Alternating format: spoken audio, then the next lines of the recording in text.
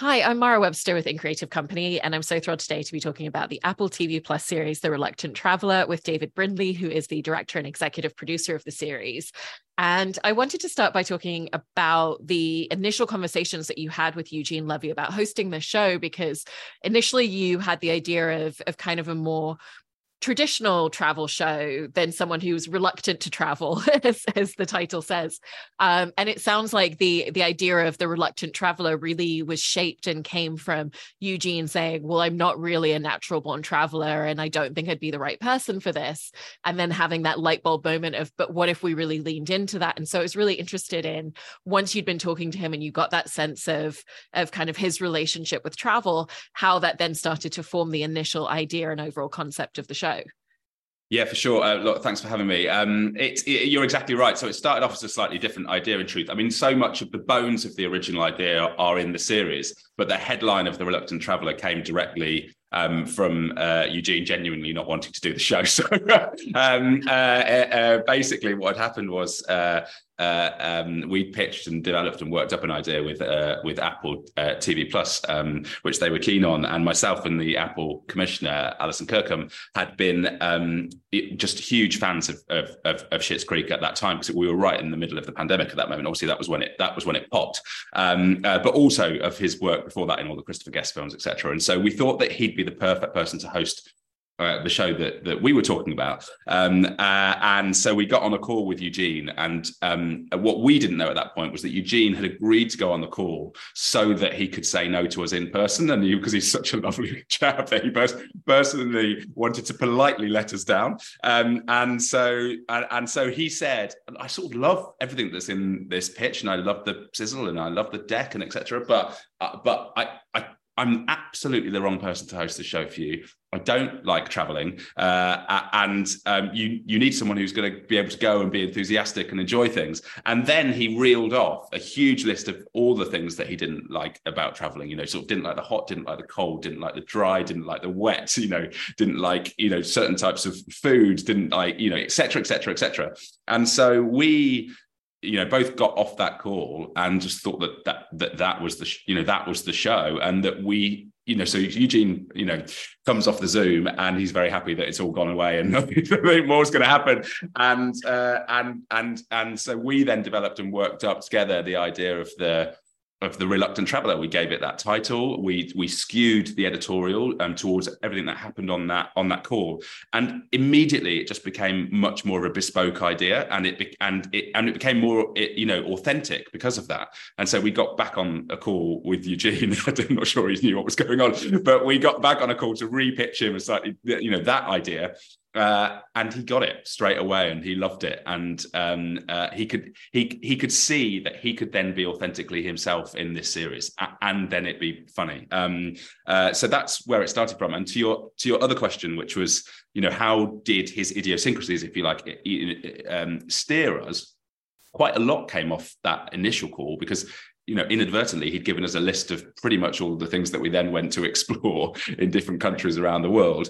But then we had lots of other calls with him after that, lots of Zoom calls, and we talk about, travel, and we talk about, likes and dislikes, etc. And I think we were very keen to make sure that it didn't feel like a show where the producers were just pushing him in the back and just making him do things against his will, because there have been brilliant shows that have done that already, but shows have done that, and we wanted to carve out a bit of a sort of niche for ourselves and a unique selling point. And so, actually, to be totally fair to Eugene, he's very game and sort of up for seeing if these things that he's not yet experienced in his life, at the age of 75, might broaden his horizons. He's up for giving it a go, and so that was the tone that we wanted to achieve. So he's inviting you on the journey. The joke's always on him, and hopefully at the end of it, I mean, I know this because he said it to myself, like he's genuinely quite a changed person when it comes to travel.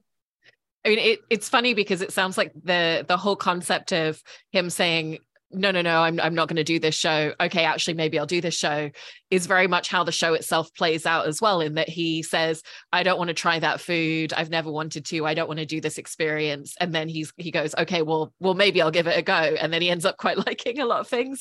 Yeah. And so how did you really strike that balance, though? Like you said, you didn't want it to feel like he was being fully submerged and fully pushed into things, but that there needed to be an element of openness to the experiences. So how did you kind of strike that balance of finding what are the right things to engage him with it? You know, once he steps his foot into it, he will actually probably enjoy some element of it, even if it's not the entire thing every time.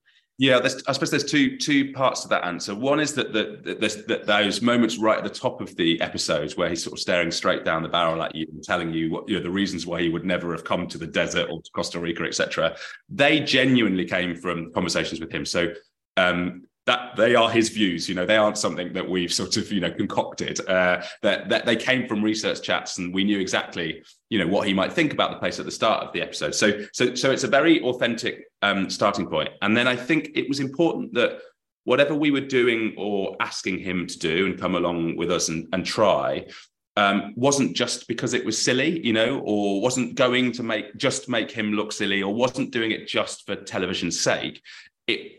Hopefully most of the things that he tried, you know, did in some way illuminated something about the people and the place that he was in. So, you know, they were all in a way designed for him to get under the skin of the country that he was in and come away, I suppose, with a deeper and greater understanding of the place and its people. So you know, whilst some of them are clearly silly, you know, dressing up in a neoprene suit and ice floating in the freezing lakes, that was actually all about that feeling of Sisu, you know, sort of giving things a go and pushing forward. And so I think as long as they're entwined with editorial and they make sense, they should hopefully then, fingers crossed, allow Eugene to end up, you know, in a different mindset to where he started. And I think that idea of really digging beneath the surface in the places is such a great point as well, in terms of the activities that he's doing and the places that he's going and the people he's talking to, because it very much feels like a travel show that if you've never traveled to any of these places or you haven't had that opportunity or experience, that it's kind of introducing you to a lot of new spaces. But if you have traveled, it's also giving you things that maybe you might not have experienced yourself or you might not have seen. And so how did you find that space of making sure that you were speaking to both of those levels of audience? Yeah, I think we wanted it to be a broadly very accessible show, and so I think part of that, truthfully, is in not only what he does but the way that we film it. You know, hopefully it feels for everybody, seasoned traveller or very reluctant traveller, a really escapist show that just transports you off your couch and makes you sort of feel like you want to be there in that moment, doing that thing in that country with Eugene. Whether or not you're never ever going to book that vacation, or whether or not, you know, you're going to go online straight afterwards and do exactly those things and book them, and you'll be off next week. So partly the magic of that, I think, is in Eugene. He's an incredible, brilliant, lovable person just to hang out with, and we sort of knew that from the first moment that we spoke to him, that in Eugene we had a host that you just want to be with. And if you know, like I said, there are a lot of travel shows out there at the moment, and have been, and so we knew we needed to find somebody who people wanted to set sail with, you know, quite literally. So we thought we had that you know, in him. But then also, as I was saying, we took great care about how we shot the series and how the series was directed. My role was directing Eugene as the host director, but we had an incredible series director in James Callum, who plotted out all of those, you know, sort of awe-inspiring sequences, whether that's the, you know, husky sledding or darting the elephant in South Africa, you know. And so I hope there's a sense of the epic about it, as well as the intimate that you get from the people, if that makes sense. Yeah, there is. And with the intimacy with Eugene, there's kind of a couple of different ways in which the show captures that with how you filmed him. We have this very observational quality where the camera's kind of like usually sitting by the side or right behind him, and we're getting to kind of watch his engagement unencumbered. And then it does also break the fourth wall. You know, when he's in the vehicle on safari, he turns and he talks to the camera as well. So he's talking directly to the audience. And so how did you find that scope of intimacy and thinking about specifically also where does it make sense for us to also break the fourth wall, and how is that going to engage the audience in a different way?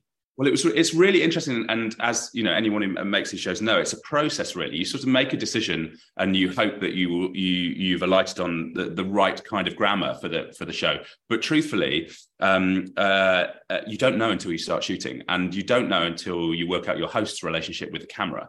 And there was a few sort of fascinating things about this series. One of which was it was produced during a COVID pandemic, so trying to do a global TV show during the pandemic was really, really tough. But the knock-on effect that had was that we barely actually met Eugene until we started shooting. Everything had been on Zoom. And until we shot an interview, you know, the next day we were out on our first location and we were shooting his arrival sequence. And so, and like the very, you know, best television, it relies on a relationship and a trust between the filmmakers and the host itself. And so given Eugene hadn't done any non-scripted before, working out the grammar of, you know, exactly that, whether or not he's talking to myself behind the camera, off camera, whether he's nodding to camera, whether or not he's always down the lens, was actually something we played with on day one. And it evolved, I think, throughout the series. And Eugene, I think, found his own, you know, style where both of those things managed to work. And I love,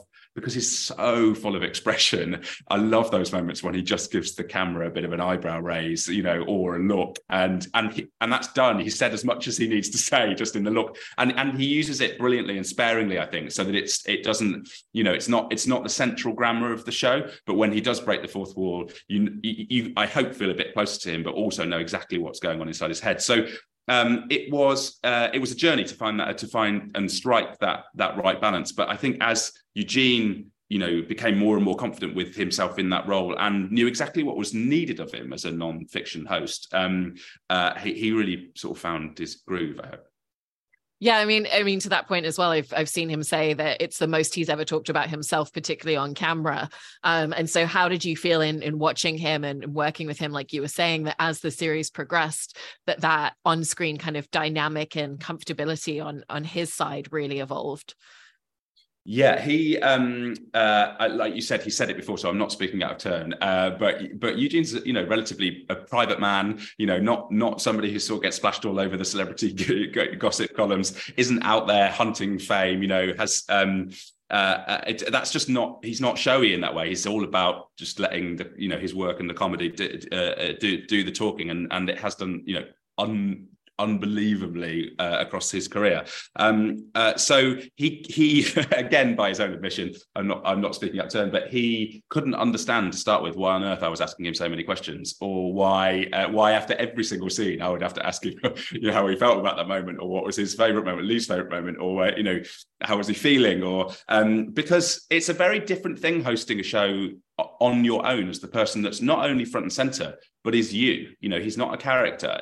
That is Eugene. Much as, you know, there is the Reluctant Traveller title, he's not playing the Reluctant Traveller. He is everything that you see on screen. So I think after the first couple of shoots, and as much as that was down to me as anyone else, we really sort of, you know, found our groove, and I was able to explain to him why, you know, I would be asking him hundreds of questions a day. And actually, what's really nice is that I think quite a lot of that place comes to the fact that he's a very, very humble guy, and sort of can't really see why anyone would be interested in anything that he's talking about to do with himself personally. And you know, we had loads of conversations that you know, where I explained, I suppose, that that's exactly the reason why they're really fascinating, because not many people have heard those insights before. And he was incredibly gracious and sort of and brave to sort of open up, you know, on camera and front the entire thing himself, and just incredibly generous as well. I genuinely cannot speak highly enough of the man. And because you were mentioning at the beginning that actually a lot of the ideas for certain things in the show really came off that first phone call, because he was almost giving you a bucket list of, you know, these are the foods I haven't tried because I'm not interested in. These are the things I haven't tried because I haven't been interested in them. You know, what's really endearing in watching the show as well is as you go episode by episode, you can kind of see his comfort zone opening up more and more as the series progresses. And so as you were filming with him, how did you kind of see that space of him opening up, and also kind of seeing the way in which you could push him a little bit further outside of his comfort zone as you filmed with him more because of that? Yeah, we that's definitely right. And I think as we got more comfortable, he was able to get more comfortable. And also we were more confident in a couple of moments. We sort of decided that we had a couple of joker cards really to play across the entire series, and that we needed to play them very sparingly and very wisely. And one of those happened when we were darting the elephant in South Africa, and he agreed to help out as a sort of veterinary aid, if you like, and he'd taken some samples. And the bit that's not in the cut actually is he takes a blood sample, which for him was like, you know, as far as he thought he would ever go. And then the vet gets out a glove as long as your arm and says that she now needs a fecal sample taking, and would he help out? And Eugene had no idea that was coming. And there's a moment in the episode where he looks to camera and he says, "Oh, I don't think so." And there was a moment where, you know, I was able to say, Eugene, I think you can, which isn't in the episode, but then he got it, you know, he was like, okay, this is, you know, and that is as far as he'd come, you know, the idea that he would be up to his elbow, you know, up an elephant, taking a stool sample, that no one could have imagined that after the first Zoom call. So it showed how far we went, but it also showed the trust that we had and the faith that he had in the team, which was fantastic. And also, you know, I think that understanding that the show became a bit of a cipher for the idea of just giving things a go, you know, and I hope people at home feel that. Like I said, whether or not they are actually going to do the things or not, I hope in some way people think, maybe I should just broaden my horizons a bit. Maybe I should just say maybe or even yes to the thing that, you know, that previously has sort of, you know, has scared me. There's also an incredible amount of logistical elements that clearly went into making a show like this. You know, filming in South Africa requires such different things from you and your crew, and even just the handling of the equipment, than filming in Finland, where you've got wildly different sub-zero temperatures. And so what were some of the most challenging aspects that came into the logistical preparation and execution of a show like this? Yeah, I mean, our secret weapon in this was our line producer, Lily Fitzpatrick, who just ran the production team in a way that I've not quite seen before. And it was a huge challenge to get across the globe to 8 different countries, to recce each location. We also tech recce'd each location, and then to roll back to back on a couple of episodes at a time. So we were going from one place straight to the next place.